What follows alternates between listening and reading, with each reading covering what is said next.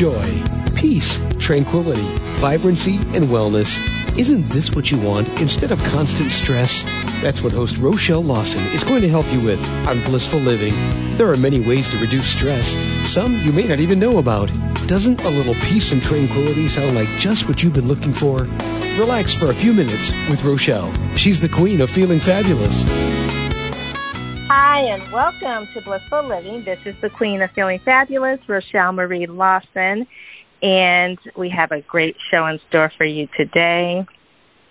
We have guest Peter Estevez with us, and we're going to be talking a little bit more about health and a health issue or a wellness issue that continues to kind of plague our society. I don't want to say kind of, it does plague our society, and it's not much spoken about in mainstream, although there are a lot of people suffering from this and a lot of people that have to deal with it. But today we're going to bring it here, as I always like to do, for all of you. And so before we get started in our fabulous show with our guest, Peter Estevez, let me thank our sponsors. The first sponsor I want to thank is All Day Cable, Inc., a telecommunications installation company located in Silicon Valley. If you have any needs for any voice, data, fiber optic, or wireless services, you definitely want to connect with All Day Cable, Inc. They've been in business for 30 years, and they will be happy to help you solve your network distribution issues, help your telecommunications be more effectively and work more efficiently, or help you design and build out a new telecommunications network distribution for your company, or help you with any ads, moves, or changes in that arena. And you can check them out at alldaykableInc.com. The other sponsor we want to thank for today's show is Blissful Living for You. And Blissful Living for You is a dream lifestyle company focused on wellness, wisdom, and wealth. The motto is that they help you to build and sustain wellness, wisdom, and wealth so that you can step into living the life of your dreams. If you have issues with sleep, if you want to lose weight, if you want to feel better, if you want to know more about detoxification, if you want a personal coach to help you through any health and wellness challenges that you may have, then you should connect with Blissful Living for You. If you want to improve your mindset or get on your game, so to speak, and get your mind right, Blissful Living for You has got a program for you as well. Or if you want to build and sustain that money that you make and keep more of it in your pocket, and that which is in your pocket, you want it to grow, then definitely you want to check out Blissful Living, the number 4 and the letter U.com. All righty. Now, I want to tell you a little bit about our guest today. Peter Estevez was born in Mexico City, and he immigrated or migrated to the United States at the age of 10. Peter is an entrepreneur and a partner in several companies in the energy sector in his birth country. Now, as a person that struggled with alcoholism, Peter has been sober for 18 years, and as they like to say, he's in recovery because it's always an everyday journey. Now, Peter is a big advocate for recovery, as well as a writer and an author, and he has an upcoming book coming out called From Lies to Riches, 13 Steps to a Healthy Life in Recovery. He is the co-host of the podcast Salt and Pepper, Coming Clean, and that podcast was released in June 2019. So, hey, Peter, welcome to Blissful Living. It's great to have you. Rochelle, thank you so much, and thank you for the introduction. Happy to be here and happy to connect with you and your community. Thank you for inviting me. Oh, you're very welcome. We're happy to have you. We haven't had a guest on the show in the past that's talked about, alcoholism and the road to recovery, so to speak. And so I'm glad that we are able to have you on the show to talk about this, because this is something that is affects our population in a big way. But a lot of people think that because it's legal, it's not a problem. And we hear a lot about the opioid addiction, or back in the day, the crack addiction or crisis that was going on, the meth crisis that was going on, and now we have the opiate crisis. So we have all three of these, drugs. But no one ever talks about alcohol. And I know that in the state I currently am in, it seems to me that coming from the golden state of California, it seems to me that the state that I'm currently in, everything is focused around alcohol, all the events, everything. Everything is focused on alcohol and eating, and two of them could be very bad. But what really intrigued me was the fact that how much drinking alcohol is emphasized in the state of Texas. And I don't think people really understand that not everyone can control their drinking. Not everyone can control it. And as much as they present it and as much as it's emphasized here, it's very disturbing to me, coming from a state that we don't focus on alcohol as much as they do here in Texas. And so I'm glad to have you on the show, because I know everybody has someone in their family that's suffering from this, whether they want to admit it or not. And so what I want to ask you about was what actually opened up your mind with regards, I know you're a recovering alcoholic, what actually opened up your mind with regards to realizing that you actually had a problem with alcohol? Well, thank you for asking that question, because it's a question that very seldom gets asked. And you're right. Alcohol throughout generations has been glamorized. It has been related to sex. It has been related to success. It has been related to romance. It has been related to celebration. It's a spirit. So a lot of people cannot, they have a really hard time associating that to a negative connotation, when in reality it's a deadly poison. Now, there's a lot of people that can drink it controllably, but for those individuals that have an addiction, they are allergic to alcohol, it is fatal. It's a matter of life or death. Unfortunately, for many generations, alcoholism, mental illness, and issues like that have been swept under the carpet. There were the family dirty little secrets. Nobody wanted to talk about the drunk aunt, the crazy grandfather, the obnoxious neighbor, the funny uncle. Nobody wanted to talk about that.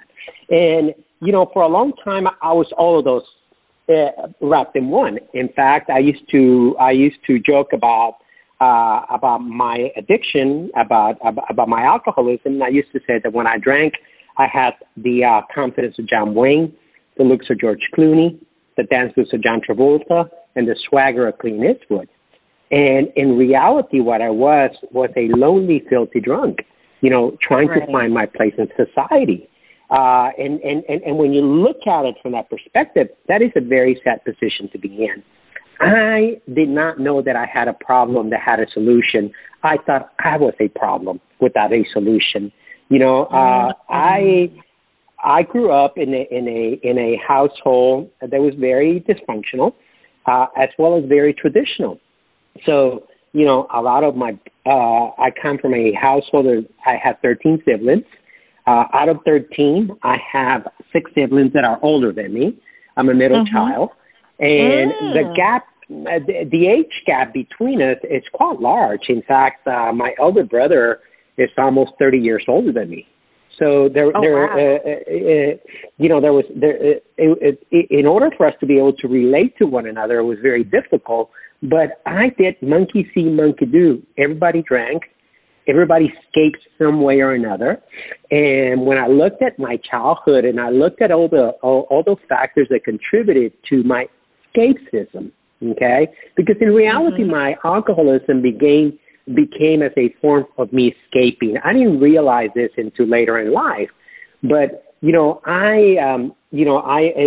I looked at my environment. I didn't like where I came from, and I realized that where I came from is not who I was. that I had an opportunity of becoming the individual that I seek to be. And as I went on through life, I went on, built a successful real estate career, built a multi-million-dollar company, got married, got divorced, got married, got divorced, failed businesses, lots of successes. There was a lot of dysfunction in my life. I will build it up, and then I would sabotage it, build it up and sabotage it.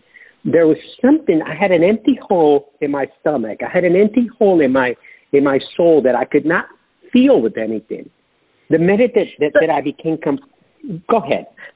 Yeah, so do you think that, because you mentioned something that I think is huge, and you mentioned how it became a form of escapism.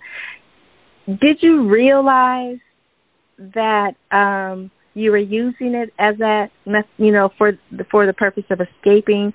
And did you realize what it was that you were trying to escape from?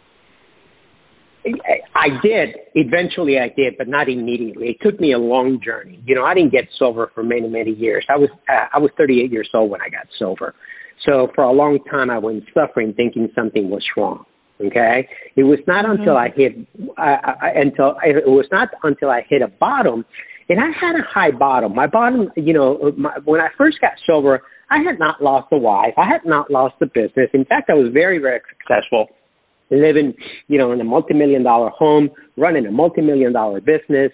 I had the right relationships, the right friendships, high social status, politically involved, philanthropy, you name it, everything. I was checking all the boxes, but something would happen to me the minute I would get in the environment. Although I was being accepted in many other ways, socially, politically, economically, even in a business community, I didn't feel comfortable in that environment. I didn't feel that I belonged there. I almost felt a sense of imposter syndrome. I almost felt like, when are they going to figure out that I'm not as smart as they think I am? When are they going to figure out that I am a fraud? When are they going to figure out that I don't know how the fuck I got here? When are they going to figure this out? Okay?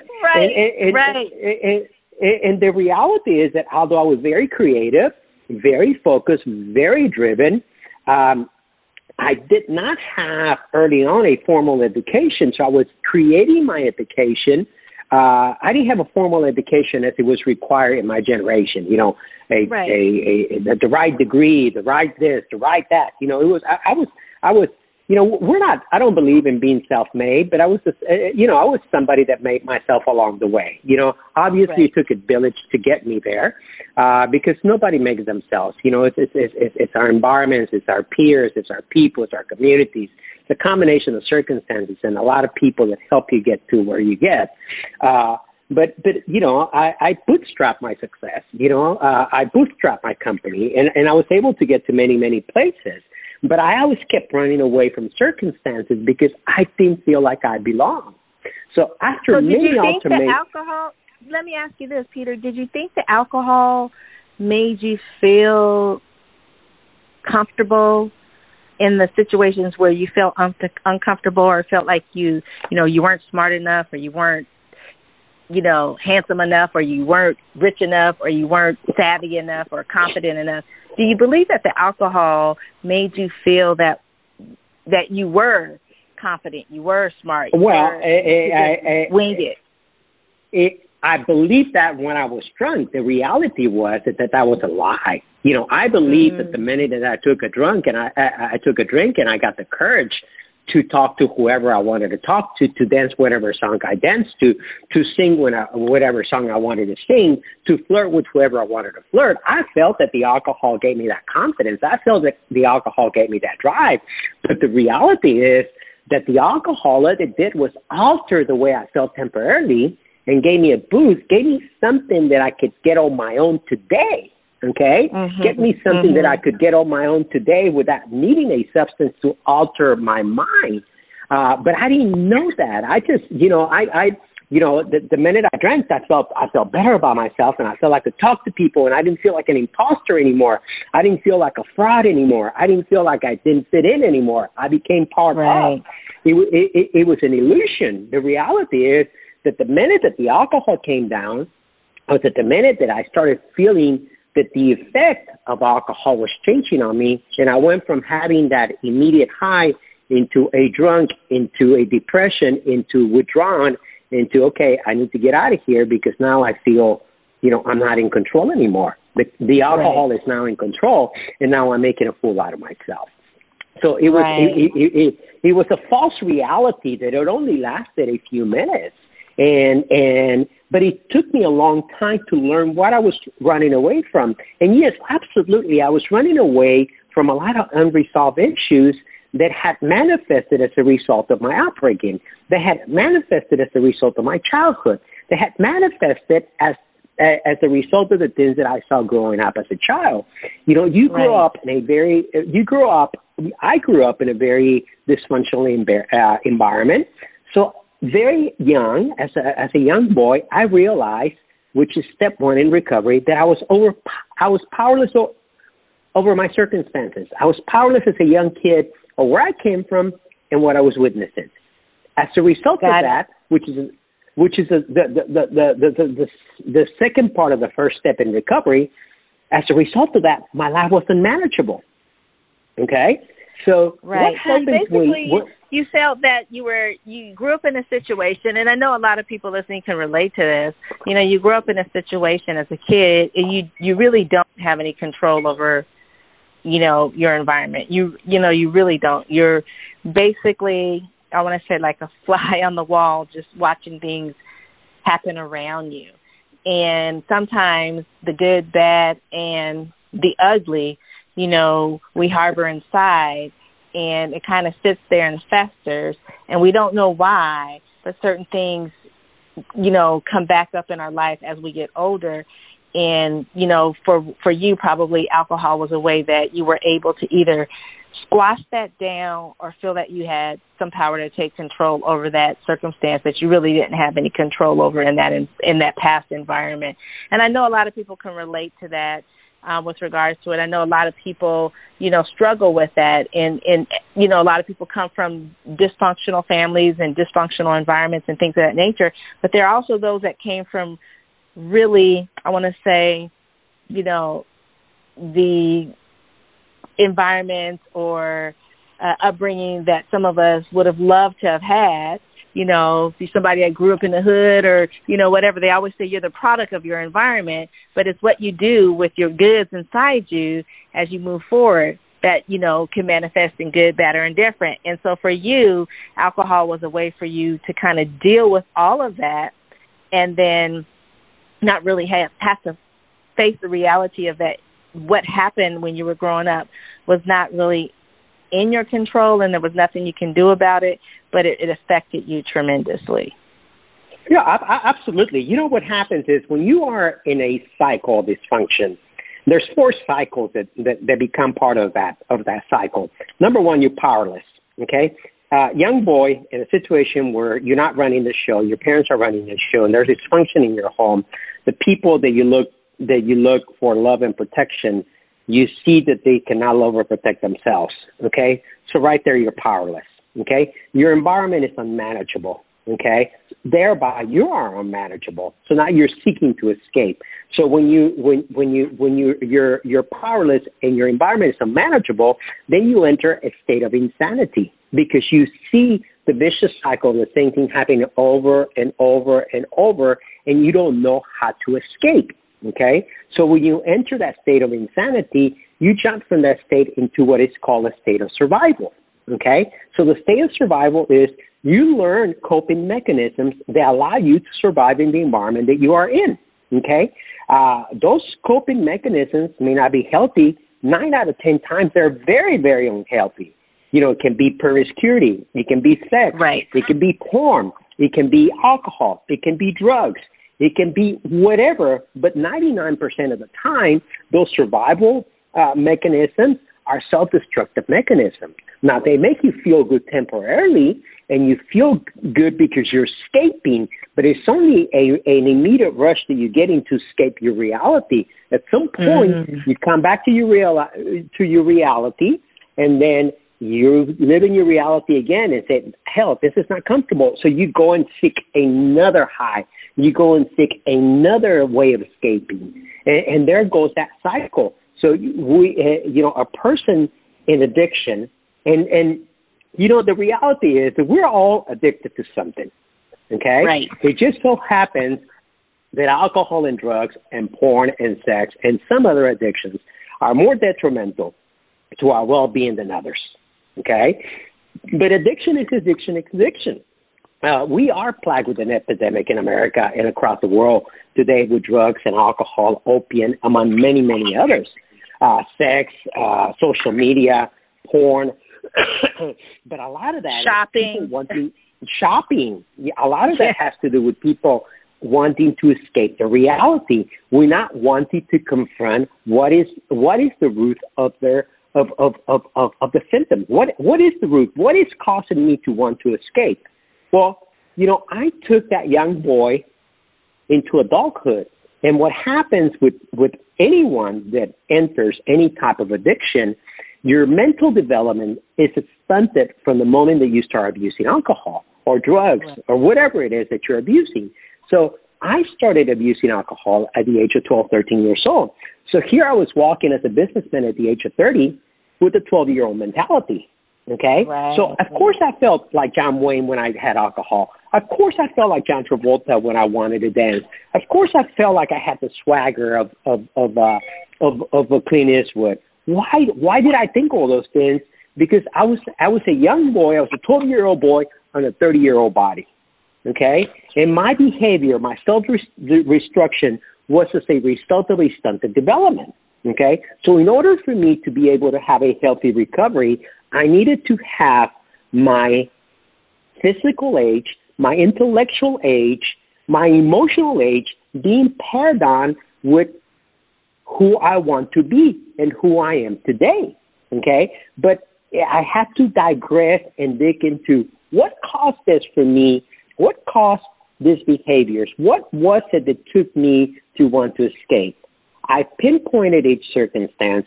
I've done a lot of work. I have over 7,000 hours of meetings in addiction and recovery. I have read literally hundreds, if not thousands, of books on the subject. I've done a lot of scientific research, not only for my book, but for preparation for my podcast, for preparation for my public speaking, and for preparation to change my legacy. Because ultimately, what I wanted to do, I didn't want to put a Band-Aid on my addiction. I wanted to break the curse in my generation. I wanted to create a new legacy that broke every previous generational taboo and dysfunction that I had been carrying from generation. I adopted that from my parents. They adopted that from their parents. My grandparents adopted them from their parents, and so on and so on and so on. But somebody needs to break it. Somebody needs to break it. This is not any different than generational wealth. Generational wealth is generational wealth because somebody started it and then somebody carried it forward, and somebody put a system moving forward in order for that wealth to continue growing from generation to generation. If you take families, the 1%ers as we call them, everything that they do in order to be successful is very structured, okay? So I had to learn to structure my life as if I was a 1%er. And I had to develop the habits and the rituals that people in my family bloodline did not have. Prayer, meditation, transformation, education, emotional growth. I was not any longer focused on my IQ. I was more focused on my EQ. I was not any more focused on surviving. I was focusing on contributing. Okay, so everything within me had to shift in order to know that I can truly break my generational curses. In order for me to realize. Yes. Yeah. So now I want to ask you. So when you decided, or when you came to the realization that, hey, I think I've got this problem. Okay, I think I've got this problem with alcohol. And as much as I may like to drink, or much as I like the way I feel when I'm, buzzing, so to speak, at what point in time did you what was the next, once you realized you had this problem, how long was it before you sought out help with the problem? And in the part A to that question is, once you had the problem, did you try to stop on your own, or did you realize that you needed to seek help in order to conquer the battle with alcohol? Rochelle, that's a wonderful question, because once you have a problem, we all want to stop for a long time. We just don't know how. Every addict, okay, can do with it, and they can do without it. At some point, you're just surviving to get through the day. You no longer find the high. You no longer find the joy. You're just surviving. You're just existing. And most people don't even know that. Most addicts suffer in silence. That's why there's so many suicides. That's why so many people take their lives, because nobody knows. Nobody knows how painful it is to not want to take that drink and to promise yourself in the morning that today is a day that is over, and by 5 o'clock you are shit-faced, okay? Right. And you don't even know how you got there, okay? Right. So for a long, long time I was fighting these demons, and I didn't know how to stop. I remember being at the movies, and I couldn't wait for the movie to be over so I could go have a drink. Here I am with a beautiful woman sitting at the movies, watching a great movie, and I'm thinking about the freaking drink. How dysfunctional is that? That is a state of insanity. That is a state of insanity. So what happened was, after one of my many escapades, my ex-wife gave me an ultimatum, and during that ultimatum, I seek help. I went to go see my therapist, and my therapist told me, he said, Peter, you've been coming to see me for a long, long time. You're a great individual. You're a great man. You have a huge future. The only thing that's going to destroy you is alcohol. And unfortunately, there is nothing I can do to help you.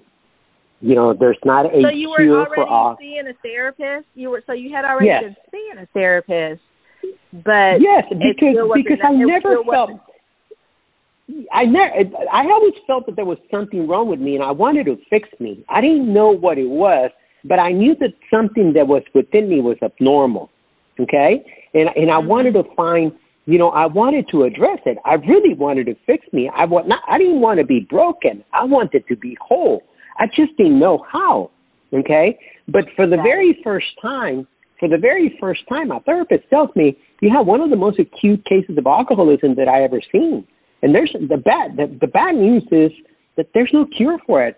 The good news is that there is a 12-step program of recovery that has the highest success rate of people staying sober if they follow their steps. It's a 12-step program. He said, I suggest that you go and visit one of their meetings. He actually picked up the phone. He found out where the meeting was, and I left his office. I went to my very first 12-step program meeting. And I went in there, and I remember driving the parking lot because I used to live in one of your cities in San Antonio, which is a relatively small town. And I knew a lot of people there. I was a highly prominent person in the community. I drove through the parking lot. I was hoping I didn't run into anyone that I knew. Somebody you know. Right.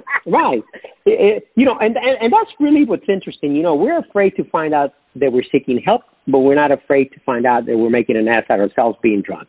Isn't that something? That's very interesting. Yeah, that is so interesting because that's so true. You have no problem going out and getting that drink and letting these people see you be lit to the curb, so to speak. No problem.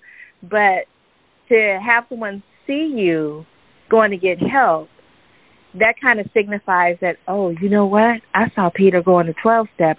I think he's an alcoholic. Even though they may have seen you having a ball many a times, and acting a fool, the fact that someone may see you going to get help actually signifies that you actually may have a problem. And it's so true. I've heard that across the board, just, with people addicted to drugs or people, addicted to alcohol. It's the fact that someone may see them that knows them, that they're going to seek help. They don't see it really as a good thing. They see it as, oh, now my cover's been blown, so to speak. And so it's really interesting. And I want to, because, we could talk forever. You know how me and you are. We could talk forever. But sure. I want to kind of shift a little bit into the actual part of the recovery, because I know you're really passionate about it. And some people want to keep their, I want to say, skeletons in the closet, with, so to speak. You know, I know people that smoked crack like nobody's business back in the 80s and 90s. Or I know people who did cocaine, and today they will not, and had a problem with it. And, you know, they may have recovered. I don't know their whole circumstances or situation, but they will not talk about it. They will not talk about it. It's almost like it doesn't exist, even though everyone saw them when they were on one. They won't talk about it. It's like, oh, I didn't do that. Oh, I didn't do that. But it's like, yes, you did. I saw you, you know, lit to the curb, or I saw you smoking that crack, or I saw you looking down the street, looking at rocks, thinking they were crack rocks, and trying to pick them up and put them in your crack pipe. I understand that. But what I want to ask you with regards to the steps you took, you went to the 12-step program, which I've heard about, I know a lot about. In nursing school back in the day, we had to do a research project on various types of things, and one of them was we had to go to sit in a meeting. So I want to ask you, with regards to that, share with the listeners not so much about the whole intimacy of a 12-step program, but basics about what it is. What can someone expect when they first go to a 12-step program and they're seeking help? Absolutely. I want to speak to one thing before I chip into that, and I'm certainly going to do that. You know, okay. What happens when you are immersed in your addiction, one of the reasons the addictions permeate so deeply in people's lives is because nobody tells them they have a problem. It is almost like, okay, I'm not going to bring any attention to them, because then the attention is going to also be brought into me. So I walked around getting drunk and making an ass out of myself, and nobody ever told me anything. In fact, many people celebrated my stupid jokes, my corny dancing, my dumb behavior, okay? And I think that is the worst injustice we can do to anyone, okay? It is the worst injustice that we can do to anyone. If you truly care and love somebody, you tell them what you see. You tell them what's happening. You call them out so they can seek help, and nobody ever called me out. Anyway, after that incident with my therapist, I went to a 12-step meeting, and during the 12-step meeting, the first thing that you have to admit during a 12-step meeting is obviously 12 steps, because there's 12 different steps that you gotta go through in order to commence your journey. Okay, right. I had to admit during the meeting that I was there because I had a problem. Okay, so I had to identify myself. Okay, and typically what you do after you identify, people welcome you into that community, and you make a choice. It's completely voluntarily. You make a choice whether you want to stay there or not. I chose to stay in the community. I chose to stay in the program. And what they ask you to do during a meeting is to listen for the first few days and listen to the similarities. And if you do, you're eventually going to hear your story. Now, on my very first meeting, everything was foggy. Everything was cloudy. I don't even remember what was said. But I do remember thinking, I'm not like those people. I haven't lost the wife. I haven't lost the car. You know, I'm cool. I'm rich. I'm powerful. You know, because I was still in a state of denial. I didn't want to accept my reality. Okay. But there was something that caught me enough to be able, me admitting that I was there because I had a problem, gave me permission to surrender myself to the possibility of returning to another meeting. And when I did that the second time, then I saw things a little bit clearer. And when I went the third time, more clear. And the fourth time, more clear. And then eventually I sat across from a gentleman, and that gentleman told my story. His story was my story, okay? He was a few years older than me, but he had many failures, many successes, similar background, similar upbringing, and he's sharing my story. So after the meeting, I went and talked to him, okay? And I asked him if he would consider being my mentor. And he said, absolutely. If you are serious and committed to this journey, I will be your mentor. So we met next day, and then we started the steps. And the steps are 12 steps, as I said, and it's a process. First, you have to admit that you are powerless over, in my case, alcohol, and my life was unmanageable. Okay? Right. But that in itself stuck a lot of curiosity in me because I said, okay, so I am powerless over alcohol. And when I drink, my life becomes unmanageable and I do a lot of stupid stuff. So, yeah, but what got me there? So it stays in the back of my head. Okay? And then the second step is that you ask a higher power to return you to remove your state of insanity. Okay, again, if your life is unmanageable, okay, and you're powerless, you're in a state of insanity. Okay, so when you ask a higher power, whatever that may be, the higher power for me could have been my new mentor. Okay, somebody outside of myself, because if I use my own judgment, well, we already know what my own judgment got me. My own judgment got me drunk, so I needed to get outside of my judgment. I needed to look for a solution outside of myself. And let's face it, most alcoholics, more drug addicts are selfish and self-centered, so they make themselves their own high power. Okay, and by default, they keep looking for the answer in the problem in ourselves. So now, okay? So Peter, so with regards to, so when you went to this meeting, you know, you went to your first meeting. How many meetings approximately? Because I know you went to one meeting, you just automatically didn't stop drinking. How long was the process? Because I want people to really understand that to go to your first meeting is the first step. But don't expect that your first meeting, your second meeting, or maybe even your 10th meeting is not going to cure you or stop you from wanting to take that drink or that, you know, drink that bottle. Yeah, Rochelle, everybody's different, but I will tell you is I had my last drink the night before I went to see my therapist, which is the night before my first meeting, you know, almost 19 years ago. I never drank again. Now, don't get me wrong. The obsession didn't leave right away, okay? Now, I didn't have an obsession. I was not white-knuckling it. I was not craving that alcohol, but I knew right there and then something happened, something shifted after that very first meeting that I was never the same person again, okay? I knew, I realized the day that I walked into that meeting, the day after I left my therapist, that I had a problem, but there was a gleam of hope when he told me that there was a solution. And I knew that my drinking was an escapism, okay, that I was escaping to that place. It's not because I was at a point where I didn't drink voluntarily. I just drank because I didn't know what else to do. I didn't know how to stop, okay? Right. It was not because I was having fun. I think that's a problem for a lot of people. You know, it's so habitual. It's like, it's almost like breathing. It's just what they do.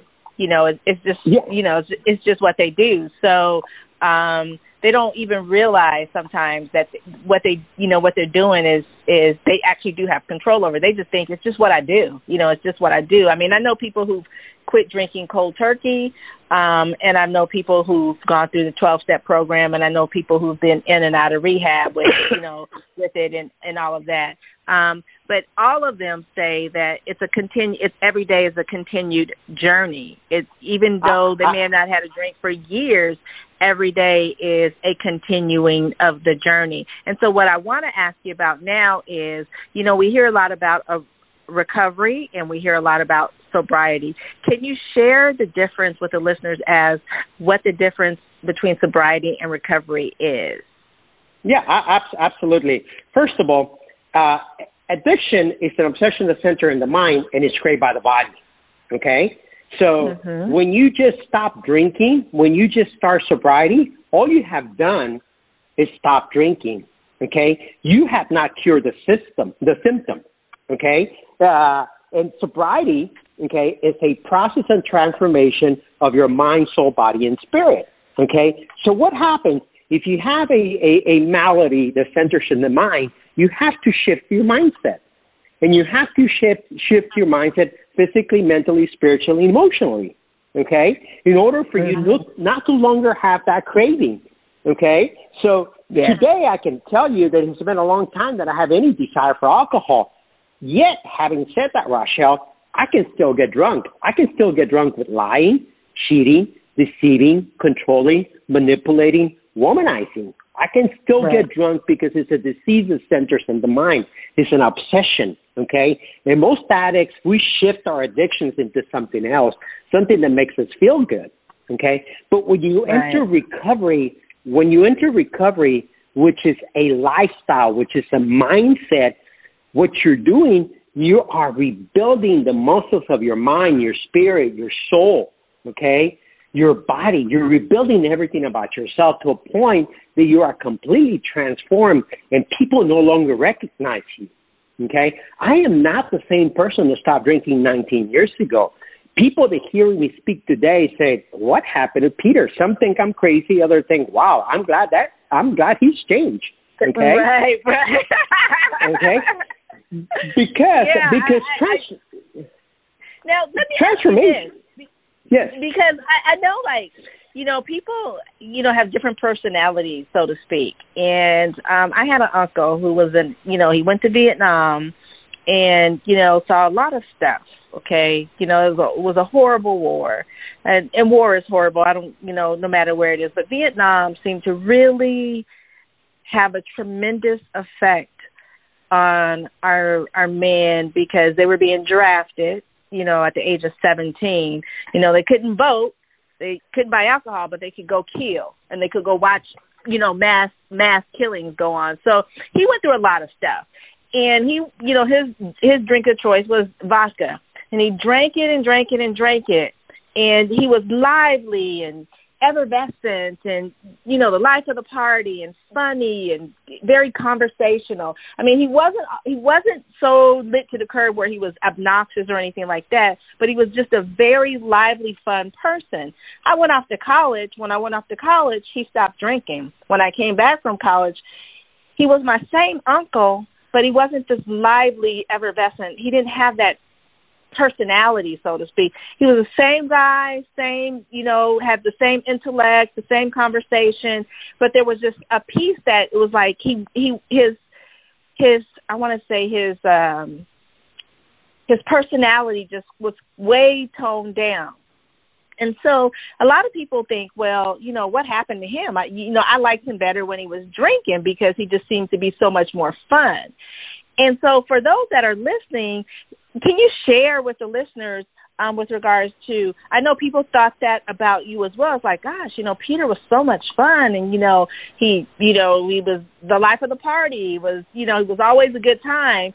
And I know that you're still a good time, but it's just different. Can you share with the listeners that maybe experienced something like this in their world, so to speak, what they can do to kind of help that person along? Because I know sometimes people get shunned and instead of being receptive because they are different. They are a little bit different. Same person, same loving person, same body, same mind, same spirit, but they're just a little bit different. Can you share with the listeners how you dealt with that when people saw you after you became sober? Well, absolutely. First and foremost, it cost me my marriage. Okay, because my ex-wife and I, we're drinking buddies. Okay, we got married in Italy. We did the European wine country as our honeymoon. We were drunk for 20-something days during our honeymoon. Okay, well, our commonality was fun and drinking. Okay, we would crack stupid jokes among each other. Okay, and at some point she felt uncomfortable around me. Okay, she thought I was boring. The reality is that I was not boring. I had become comfortable with who I was, and I didn't need to be loud or obnoxious anymore. I was at peace with myself, and I had been centered. Okay, she continued her journey, and eventually she asked me for a divorce. Okay, but the reality is that she didn't ask me for a divorce because I was boring. She asked me for a divorce because I had not continued my process of recovery. I had stopped drinking, but I was not changing. I continued to manifest the same behaviors without the drinks and without the alcohol in my system. Right. Okay? Right. So, you know, at some point, even as drunk as she was, she said, hell with this guy. You know, he may not be drinking, but now he's boring and he's still doing the same shit. Screw him. Right. Okay? I'm out. So I'm out. So the reality is this. When you see somebody changing, when you see somebody retracting, let them be.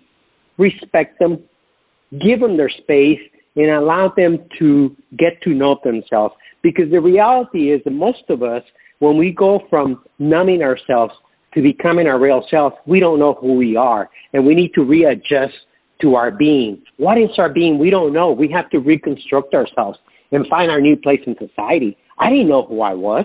I used to believe that I was a better businessman when I drank. I used to believe a lot of things, okay, that I was under the illusion because of alcohol. And the reality was that now I had a clear vision of who I was and a clear vision of the world, and I was beginning to see the world for what it was, not for what I perceived it to be. Okay? Right. So that's huge. Yeah, that's huge. When our eyes are open and our mind is clear and we are beginning to see from our own perspective, not from a numb perspective, the world looks completely different. So we are at awe. So that silence, that peace is because we are at odds with our possibilities. We are at odds with seeing the world with our different eyes. We are at odds with being of service. We are at odds with contributing, something that we never thought about, because before we just worried about surviving another day. We didn't know how to live. We were trying to die living. Okay? Now we have a brand new opportunity to live, and we are at odds. We're grateful. We're thankful, but we just don't know how to express it because we don't know how to behave now. This is a brand new world for us. So what and happens? That makes sense. That makes total sense. You've been operating in a world of, illusion for so long. Delusion. When you have to step into the world of reality, it's like, I know how to operate in that other world, but I'm not really sure how to operate in this world. So it becomes a whole new learning experience, I take it. Absolutely, completely. You're a baby again. You're being retrained. Your mind is being retrained. Your body's being retrained. Your spirit is being retrained. Everything about you is new. So you are trying to find your place of belonging because now you know that you can belong. This is not temporarily. This is not changing. Now you know that you can belong. So, to summarize my journey, it's very simple. After 14 years of marriage, and I had been sober for almost 8 years.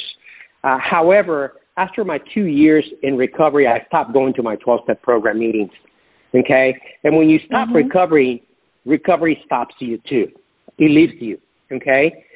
When you stop recovery, you stop growing. Okay? And you fall into your default mode. You fall into what you know.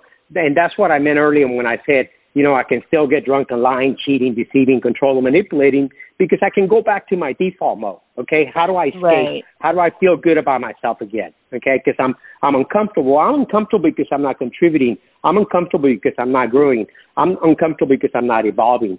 So after 14 years of marriage, my wife asked me for a divorce.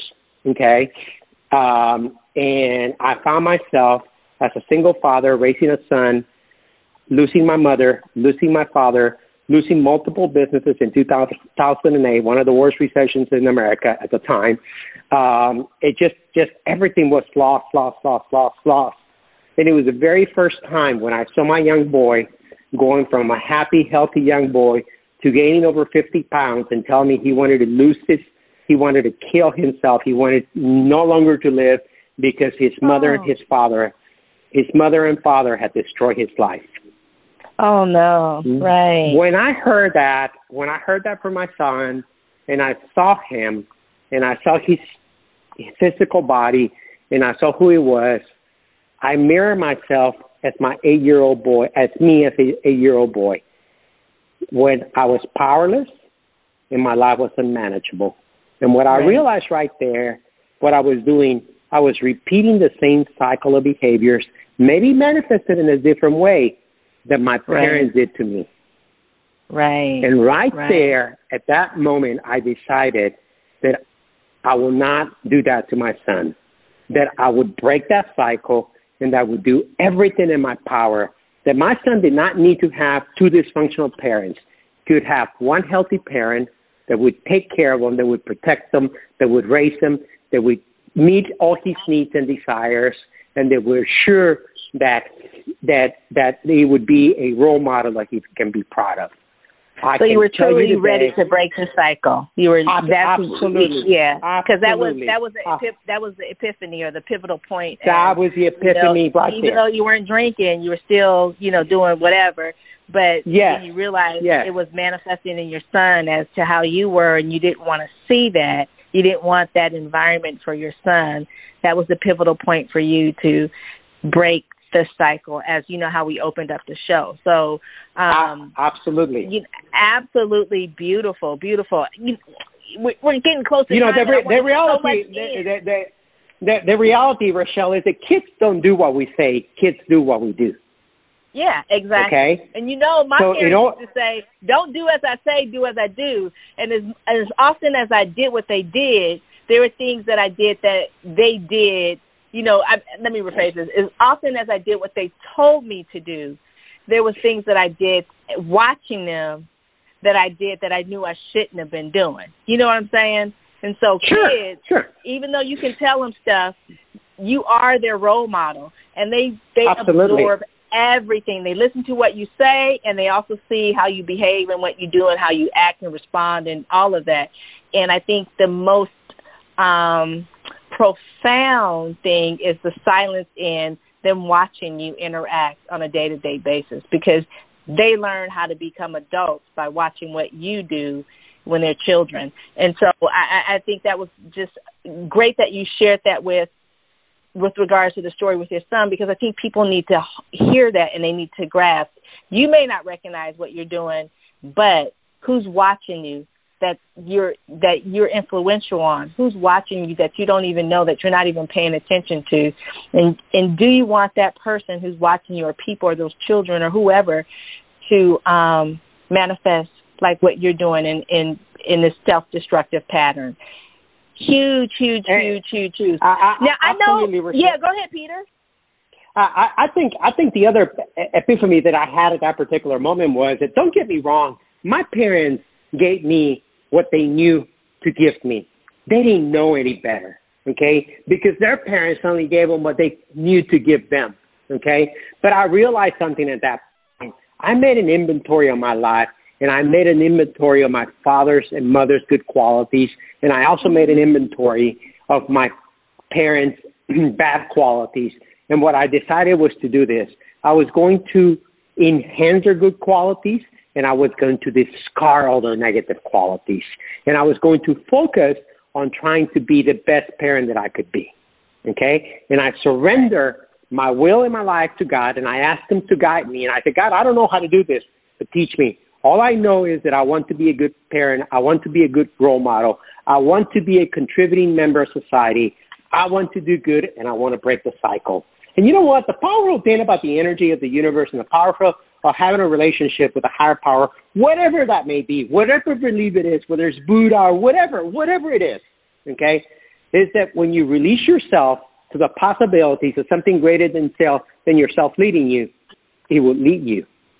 And it will take you where you need to go. And it will take you where you need to be. And all you have to do is follow that energy.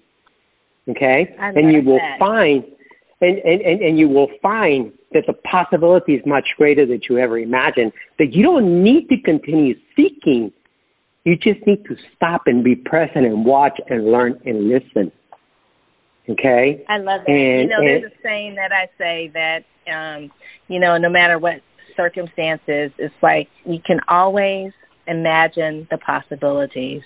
And you did that with regards to, living your life and getting things in order. You imagine the possibilities, and you're sharing that with everyone with regards to no matter what your higher power is, who you believe in or who you don't believe in, you still can imagine the possibilities. The possibilities are endless. And if you believe in yourself and you believe and you have strength, and if you don't have the strength, if you go out and seek help and have someone support you, like such as, the 12-step program and things of that nature, the possibilities become unlimited. They become limitless. And so I love how you're just, bringing that home for everybody to relate to and to grasp onto. But because we're getting so close on our time, I want you to share, because I mentioned that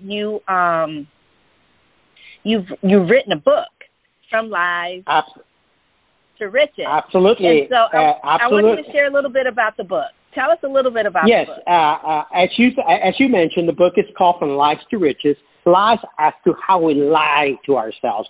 And I went for a long time lying to myself, thinking I wasn't good enough, thinking I was a problem, thinking that I needed to escape, thinking that I needed to get drunk. Riches is because I found riches in life today. I found riches in learning. I found riches in contributing. I found riches in being a better human being. I found riches in everything that I do today, in being open about recovery, in being passionate about recovery, in helping others. I find riches in that. So From Lies to Riches, 13 steps to a healthy life in recovery. Okay? I love it. And what's the book for? Is it for, you don't necessarily have to be someone suffering from alcoholism or in recovery or sobriety. Is it for everyone or? The book is for everyone. You must remember something. One of the things that is very important about the 12 steps of recovery is that the 12 steps of recovery are based on values and principles to a healthy, productive life. You know, so, and I'm going to go back to step one very quickly. If you take the fact that step one is admit that you're powerless over alcohol, drugs, your finances, whatever it is, and as a result, your life has become unmanageable. So if you take that line and you apply it to whatever problem you have, you realize that there's a solution once you admit it, okay? And you realize that you identify the problem and you realize that problem is causing you problems. So you need to change it, okay? So when you take those 12 principles, those 12 steps, you realize that they can be applied to anything in life, okay? What I did with the 13 steps is I correlated to an event, an incident in my life where I was able to identify specifically to a time and date when each step applied in my life, and then how I use the step to transform myself, to change and to become who I am today and who I desire to be in the future. Okay? So that book is a self-help book for anybody. You don't have to be an alcoholic. You don't have to be a drug addict. You don't have to be in recovery. It is for someone that wants to transform themselves, somebody that wants to improve, somebody that wants to grow, somebody that wants to evolve. And then the 13th step is a chapter about what my daily life is about today. Okay, as I said a few minutes ago, I'm not the same individual I was 19 years ago. I'm a completely different individual. Okay, You know, I do things that no one in my family has ever done. You know, I read daily. Well, you know, we didn't have books at home. You know, that was, right. You know, we were, you know, I don't think I ever saw my mom or dad read anything. Okay. Right. So, you know, I read every day. I pray every day. I journal every day. I meditate every day. I exercise every other day. You know, I live a healthy, clean lifestyle. So I've taken the 6 fundamentals, okay, of life, the 6 things, the 6 foundations of a well-being, which is mental, physical, emotional, and spiritual. And I added 2 more that we seldom talk about, financial and educational, okay?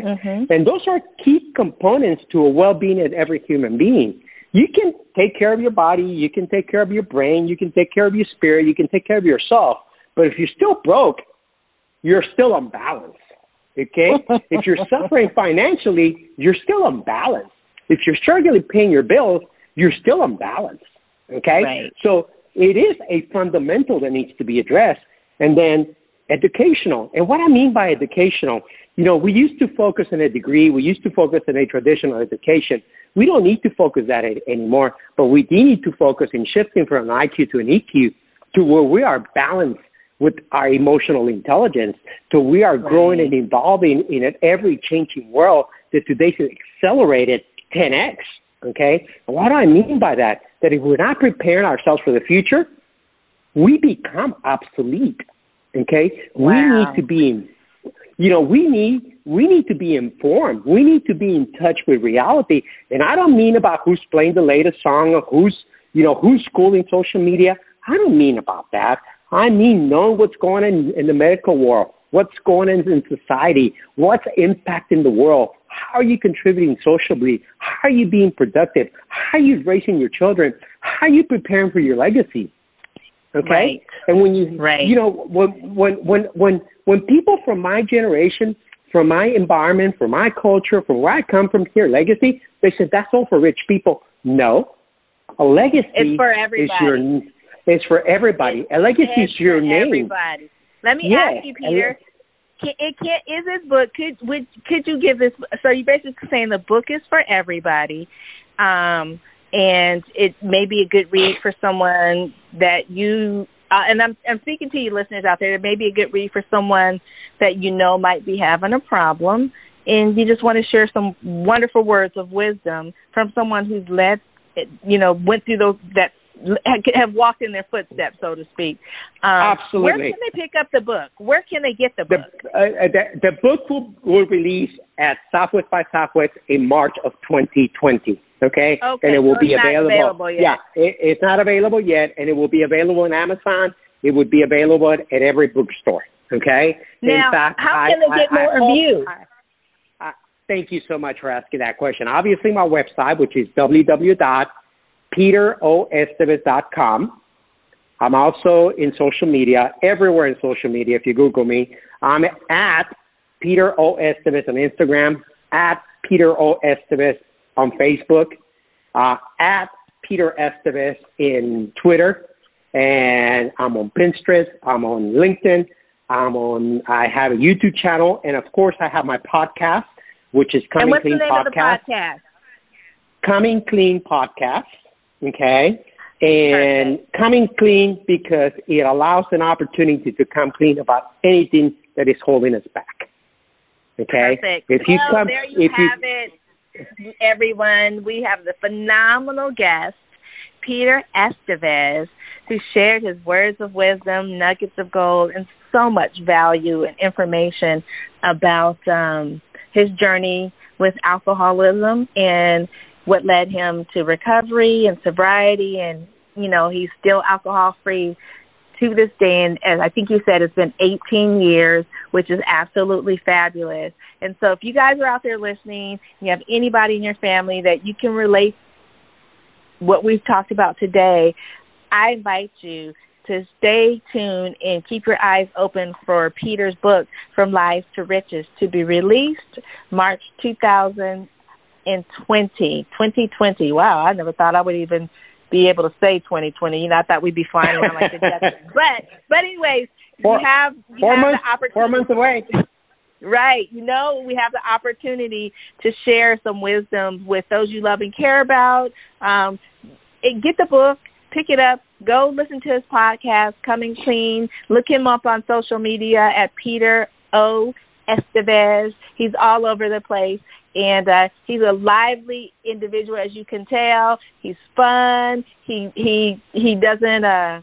He's a straight shooter, is what I want to say. Good words for Texas, right? He's a straight shooter, and just full of wisdom and information and an abundance of love. As you hear him talking, you can hear his passion coming out about the subject we're talking about. But because we're at our time limit, I'm going to say thank you so much, Peter, for being a guest on Blissful Living. It was an absolute pleasure. The time goes so fast when we're talking about such wonderful things and giving such wonderful words of wisdom and nuggets of gold. So thank you so much, Peter, for being a guest on Blissful Living.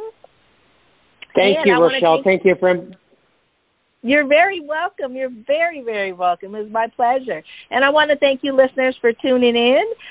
Without you, this show wouldn't be possible. And I want you to share this show with as many people as you possibly can, those you love and care about and those you don't. And those you know that may need some words of wisdom about the subject we're talking about, just drop a dime on them and say, hey, you need to check out this show. You don't need to tell them what it's about. You say, hey, you need to check out this show. Pull up the link for them, get it on their phone or their computer or their iPad or whatever else they're using, but pull it up for them and just let them tune in and help them to tune in. You never know whose life we may change just by having someone listening to what Peter shared with us today. I want to thank our sponsors, All Day Cable Incorporated, as well as Blissful Living for You. And with that, I will say, as always, I'm wishing you peace to your mind, wellness to your body, and tranquility to your spirit. This is the Queen of Feeling Fabulous, Rochelle Marie Lawson. And until next time, be healthy, wealthy, and wise. And goodbye for now. You can find out more about Rochelle on her website, Rochelle Lawson, Rochele Lawson, LAWSON, or at healthhealingwellness.com. Or just click on her websites from the webtalkradio.net page right in front of you. And of course, you'll want to come right back here next week for another episode of Blissful Living. Thanks for joining us.